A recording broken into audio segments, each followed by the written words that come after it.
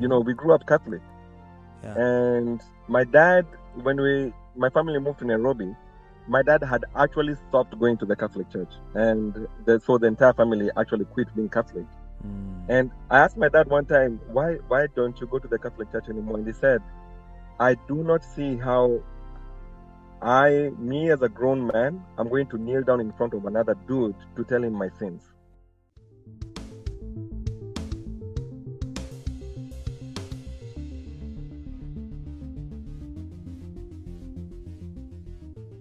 Welcome, everybody, to today's episode of the Evolve podcast, where we have raw, honest conversations on faith, life, and change. Today, we're continuing with Sammy's story. So, Sammy, you became, in behavior, your behavior obviously suddenly took a turn. And we finished the last episode talking about that. But yeah. So what happened when you left school? How did your career pursuit get affected by your faith, your decision now to be a person of faith? So in my last year of high school, I was pretty committed to the faith. I participated in a couple of bad behaviors, maybe skipped school a little bit to go into some alcohol just a little bit. But for the most part, I was very, very contained. And that's why it was so obvious that I had changed so much. I became way more participative in my local church back in Nakuru. So going back to holiday, I became one of the leaders, for ministries like the kids ministries. So naturally, when I graduated from high school, I became almost like a full-time staff member at the church. Not necessarily as a staff member, but as a volunteer. I was there all the time. And so needless to say, my faith really grew because I was around the pastor. Reverend David came through our church and gave a really impassioned plea for missions, donations, as well as people to volunteer to go up to Northern Kenya, where he worked to help with the work there. He worked amongst, I think it was the Pokot and the Turkana in a remote area. Like literally, it took him 3 days to get to Nakuru. It was that far out. So I had been very attentive to his messaging that week. It was Missions Week at our church. And, so it was all about missions and about going out to reach the world for Jesus. And so I had been pretty attentive, and remember that I had been spending almost every day at this church. And one of my best friends was actually a missionary from America who had taken me under his wing. I was at his house all the time with his family. Really, when this man who was broken up, he'd been in accidents, was pleading up front for people to come up and join him, I stood up. It was one of those things where, if you've been to evangelical church, you know the altar call. Yeah. Where the pastor says, close your eyes, and I want to ask you if you feel that the Lord is calling you to come up to missions, would you raise your hands? And I raised my hand. And unfortunately, he said, thank you only once, because you're supposed to say thank you many times because of the number of hands that get raised. Yeah. So he said once, he said thank you only once. And then he said the worst thing that everybody that has gone to an altar call hears and like, okay, I don't want to do this. Said, would you please stand up? And sure enough, I was the only one in the entire church that responded. Oh, wow. So it was seen to be that this was God for sure. Because how could I be the only one? So the pastor took a new interest in me. My American missionary friend was completely overjoyed. And that began my journey in looking at becoming a missionary. And so within a few days of that, I actually went up to my dad and I said I needed to tell him something. He and my mom took me to their bedroom. And no African parent takes their children to their bedroom unless you're going to get a real thrashing. Yeah. So they took me to their bedroom and asked me what this was about. And I told them, I feel the Lord is calling me to go to amongst the Pokot and the Turkana. I want to go to Bible college to get ready because we had a Bible college in our denomination. Yeah. And my dad had one request. Now, remember that my family was still Catholic at this point. And so my dad had one request. He actually made a point that now, looking back, was a pretty good point. But for me as a believer, it was a pretty bad, stupid point. What was it? It was this, that he said, Sammy, actually, my name was Nganga.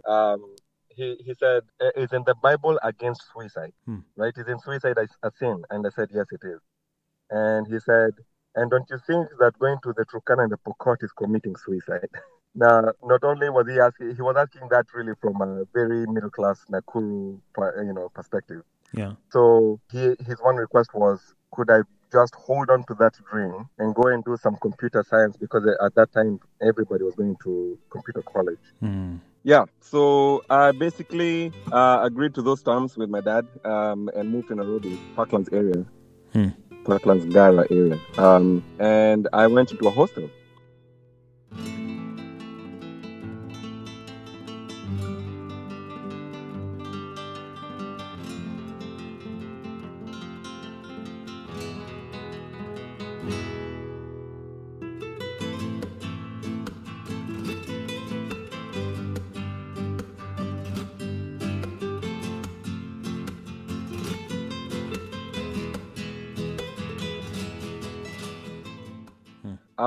I lived in that hostel. It was men's only hostel for maybe 4 or 5 months.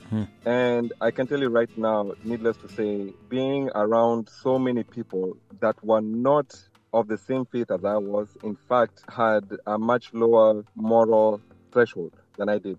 Right. It was not the same at all. So now I was surrounded by people who were constantly engaging in the behavior that had been taught to stay away from. The drinking and the smoking and all kinds of things, the women, the language. It was just, quote unquote, a toxic environment, which I just need to get ahead of that and say it was the real world. Right.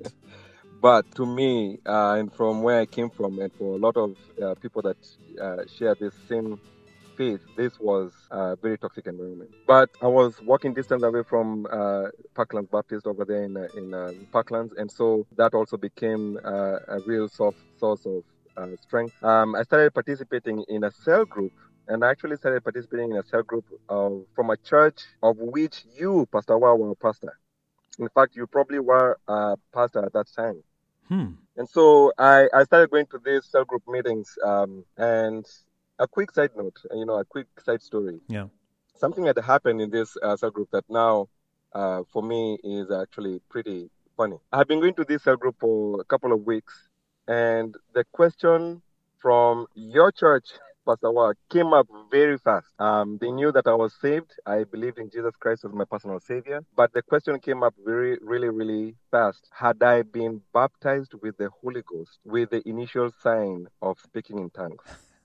Now, for anyone that did not grow up in evangelical circles, Yeah. or that grew up Catholic or Muslim, it's a whole new lingo here. It's a Right. new language. Yeah. The idea being that after you're born again, after you come to faith in Jesus, that one more thing needed to happen in order to empower you to live a life of holiness. And since the Trinity is, God is one person in three, you have God the Father, God the Son, God the Holy Spirit. The Holy Spirit was the agent of change in your life. After you get saved and you come to Jesus, you needed the power of the Holy Spirit in your life. According to that denomination, you needed to have a second experience in which you're infused with the Holy Spirit. The Holy Spirit comes into your life, and the initial evidence that He just, occupied you Yeah. was that you spoke in tongues. Right. And so here's what had happened. Okay, so I said no. I had never spoken in tongues in my life, and they said, okay, you need to come over here, kneel down in the middle of the house, of the room, and we're gonna lay our hands on you, and we are going to make sure that you receive the Holy Spirit. Are you open to receiving the Holy Spirit? I said sure. So I knelt down, and Pastor One, I had maybe 15, 16 people, grown people, lay their hands on my head and my shoulder, leaning pretty much up against me and speaking in tongues. Okay, Yeah. speaking in this very interesting clicks and sounds Heavenly language.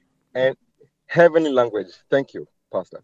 Yeah. And they just kept going and going and encouraging me to speak not in my mother tongue, not in Kiswahili, and not in English, to just open my mouth and speak. At some point in that, because of the weight of these people, literally I had to get out. Otherwise, I'm going to break my spine.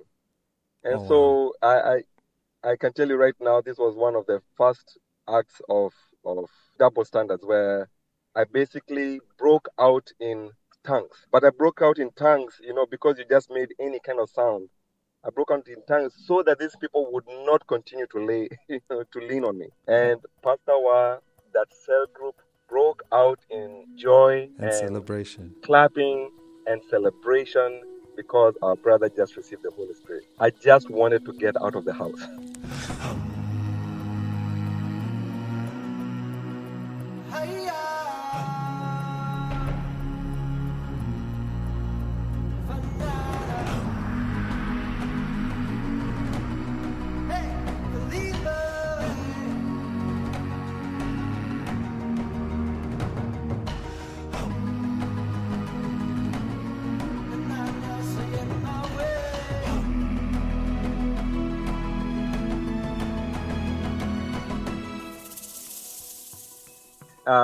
Again, I held on to that faith. My family eventually moved from Nakuru to Nairobi, so I basically moved with them to South Bay.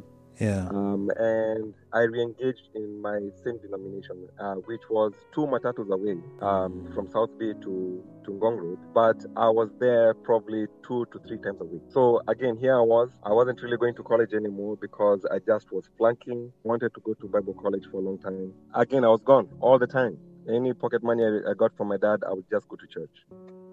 And again, I got in the bubble. I had really good friends. Some of my friends from Nakuru had moved to Nairobi and they went to the same church. Yeah. And so again, I found my roots and I became extremely participative. I was really in that church. I was going for evangelism.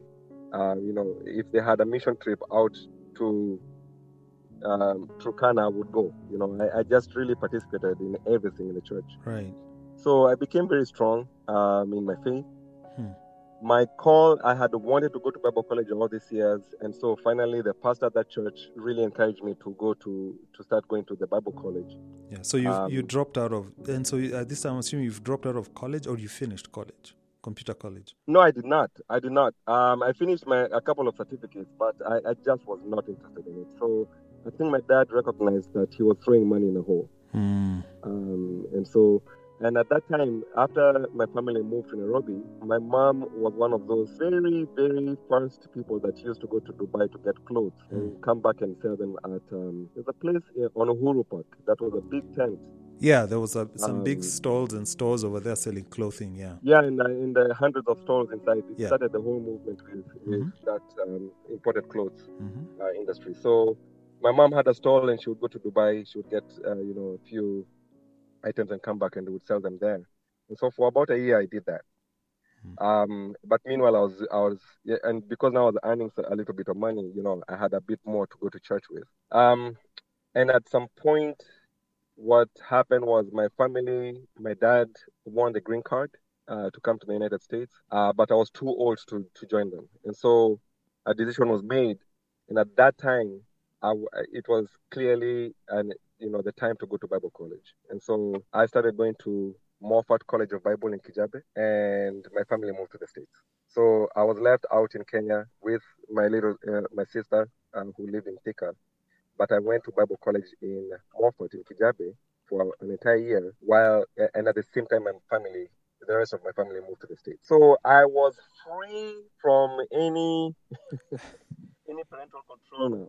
Yeah. And, if I had not been saved, obviously we know where that would have gone. But I was so sold to Jesus that now I could really do missions. I could really actually live in the church rather than just go to church.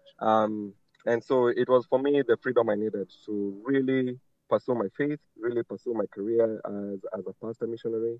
I enjoyed everything about Bible college. There was not a moment in Bible college I did not like. And in fact, I liked it so much that I was on the dean's list. The entire 4 years I was in Bible college. So, and it was easy for me. It was not hard for me to be on the dean's list because I loved everything about it. So that's how I started out in my career. I went to Bible college. It was something that I wanted to do for years. And finally, I went to Moffat. Then I went to Kenya Highlands Bible College, where I graduated with honors. Wow. Which was very interesting because in my family, I was the one bringing the D's and the F's. Actually, when just to go back a bit, when I was leaving the house to go get my Kenya secondary certificate, back, before I went to Bible college. Yeah. After the results came out and I had to go to school, to my former school, to go get my certificate, as I was leaving the house, my dad asked me, what grade do you think you're bringing back? And I turned back and I looked at him in the eye and said, I think I'm bringing back an E. And I left the house. I think my mom had to hold him back. He was going to take a swing at you. Oh man, oh man. Yeah. That's funny. So I really did not. I hated everything about high school. Yeah.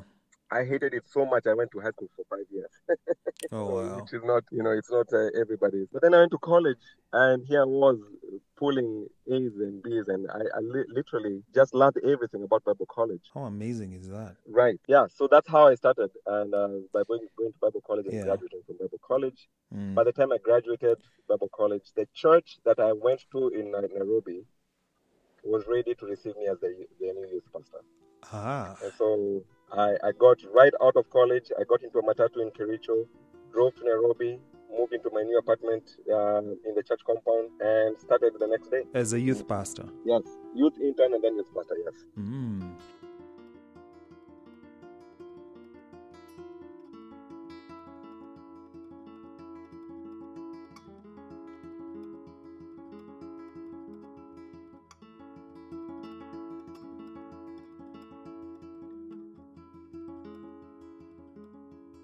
How long were you a youth pastor? I was probably at that church maybe 2 years. Mm-hmm. Then I moved to a church as a youth pastor there of a different denomination. But I moved to Embakasi.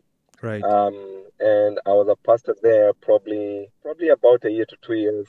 Then moved to Parklands at another church, and then finally just left being a pastor and became a trainer of pastors. Right. Part of your journey from school into youth ministry and into pastoring was interesting, because you had mentioned to me about you feeling dissatisfied, a sense of dissatisfaction with what was being done in regard to the young people that were coming to the church, in terms of what attention was being paid there. Right. My transition, so going back a little bit, my transition from remember that I wanted to go to Pokot and to Turkana. Right. I really wanted to be a missionary. But slowly by slowly, after my family moved to the United States, I started to see that the bigger mission field was the youth. Now remember that I wasn't too old myself. I was probably 24, 25.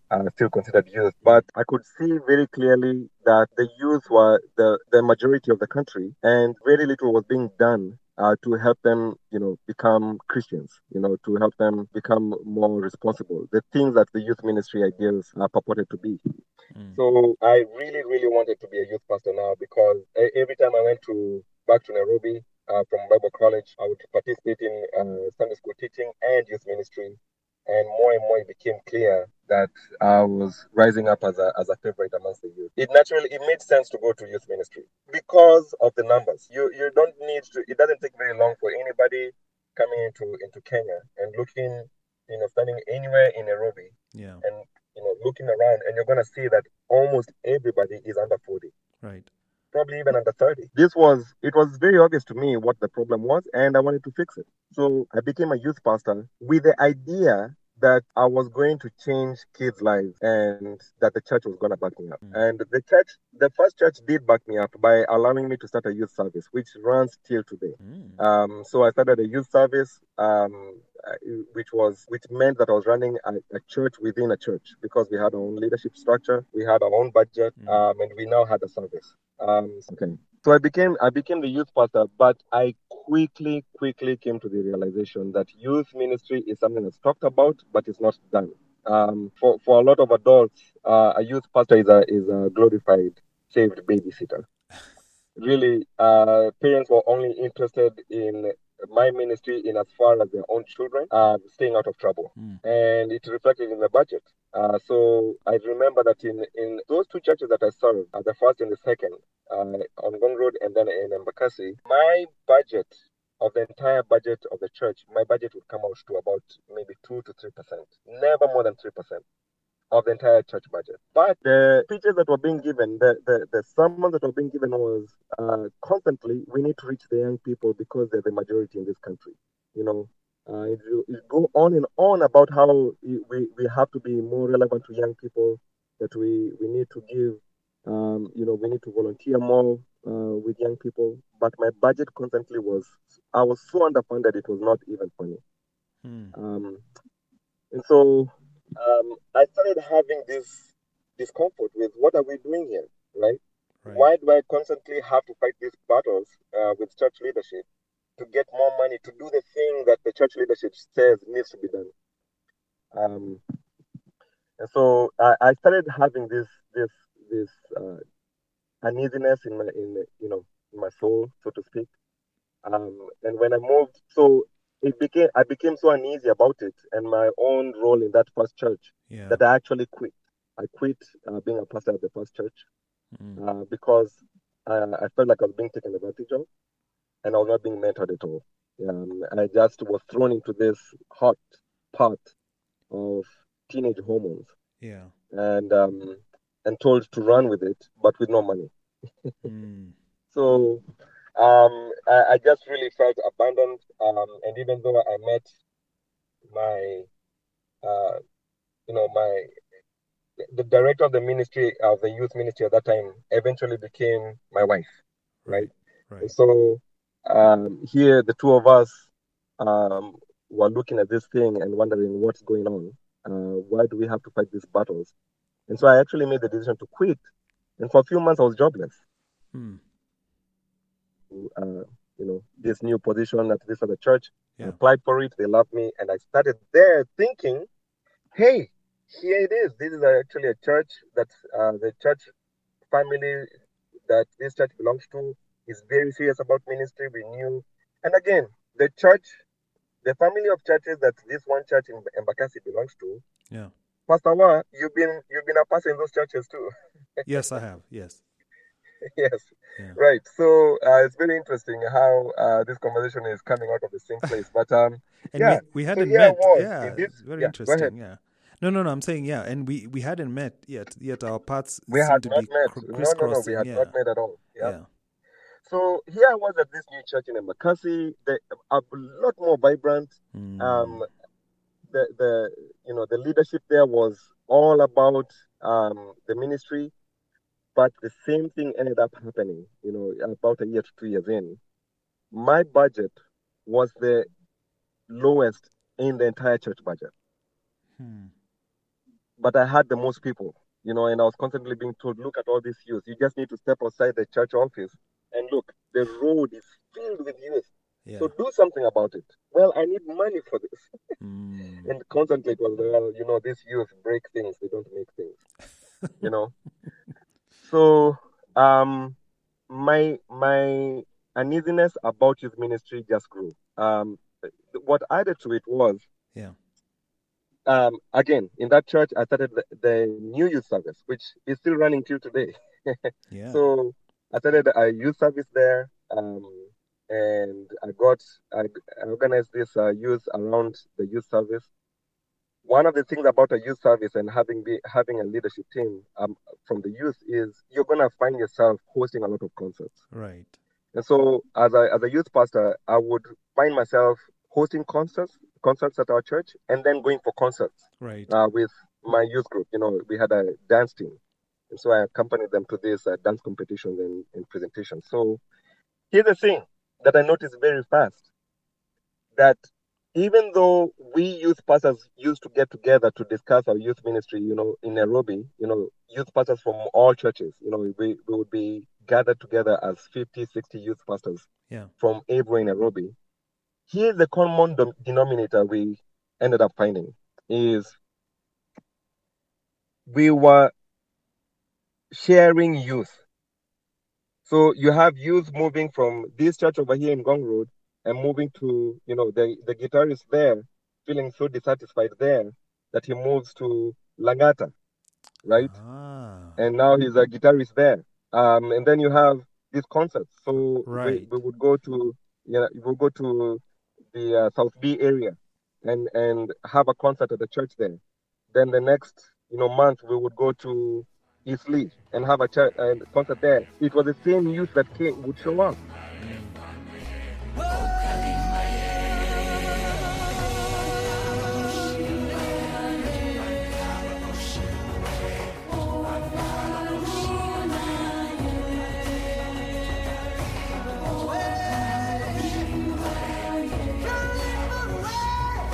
So constantly, we found that what we were doing is we were switching youth.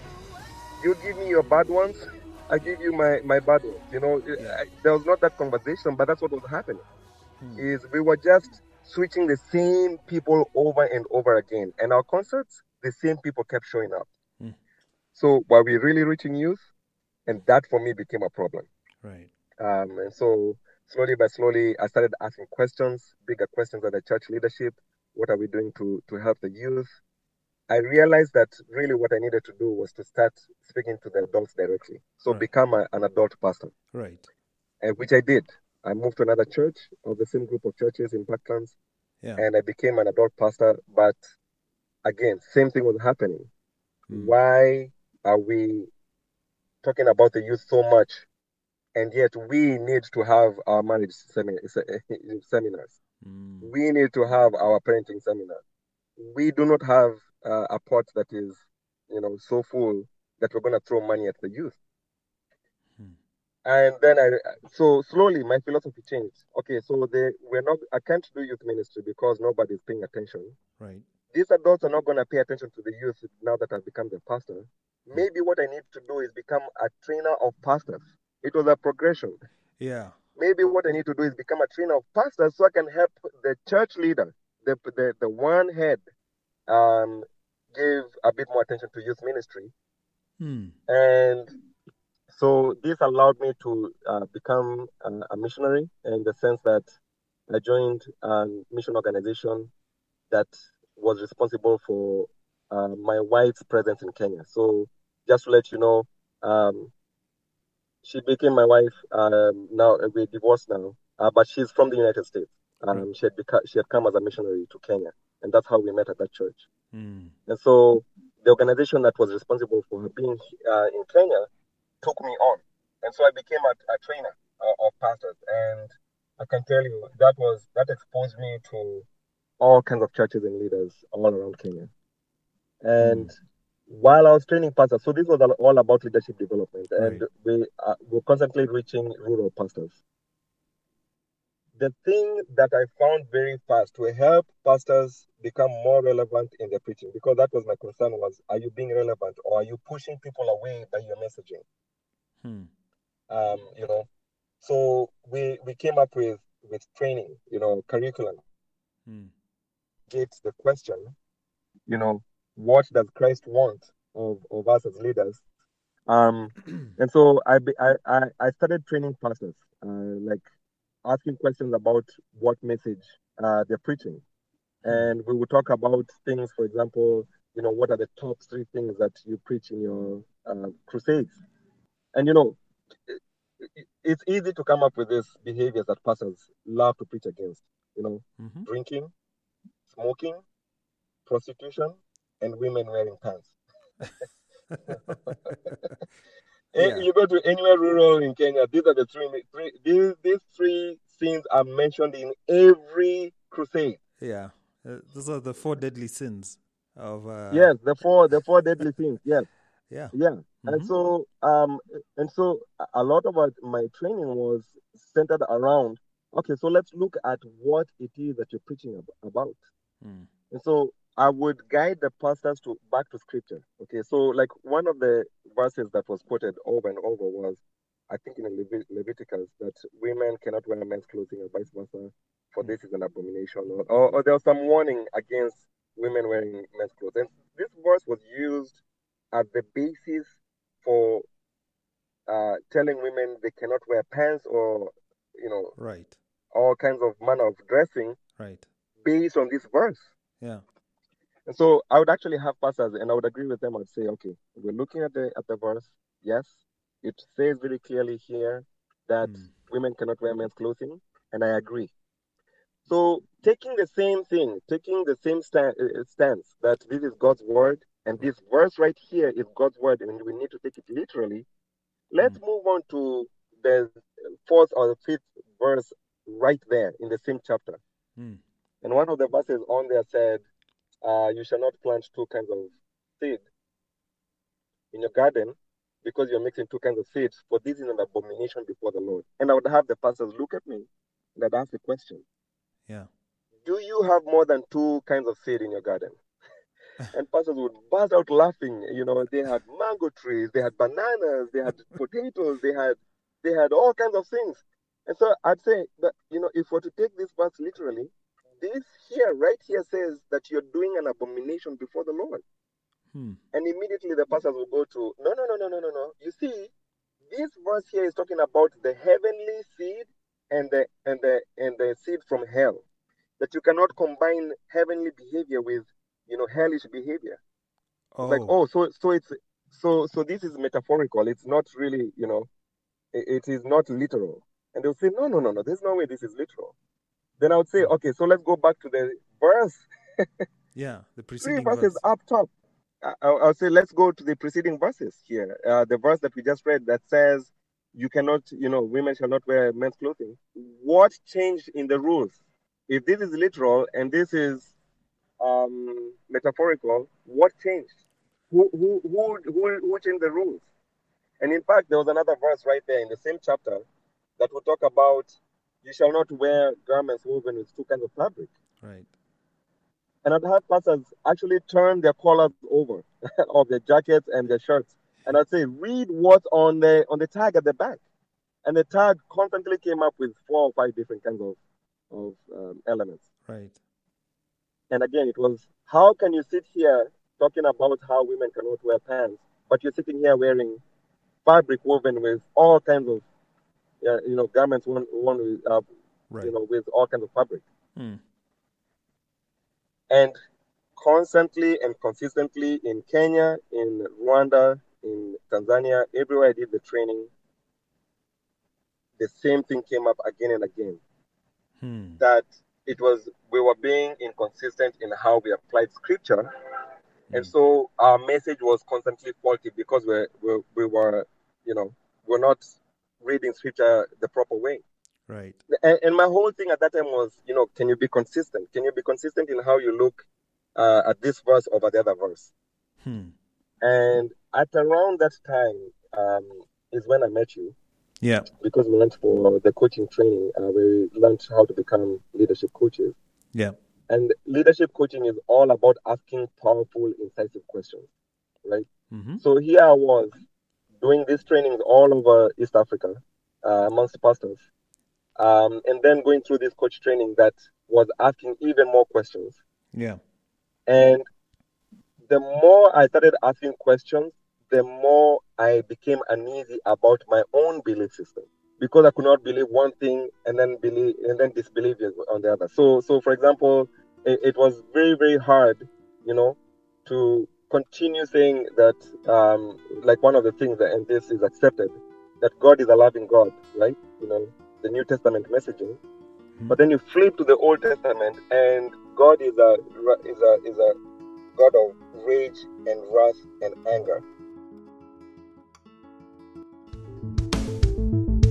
This is the Evolve Podcast. You can like, subscribe, and share with your friends. Until next time, it's goodbye from us.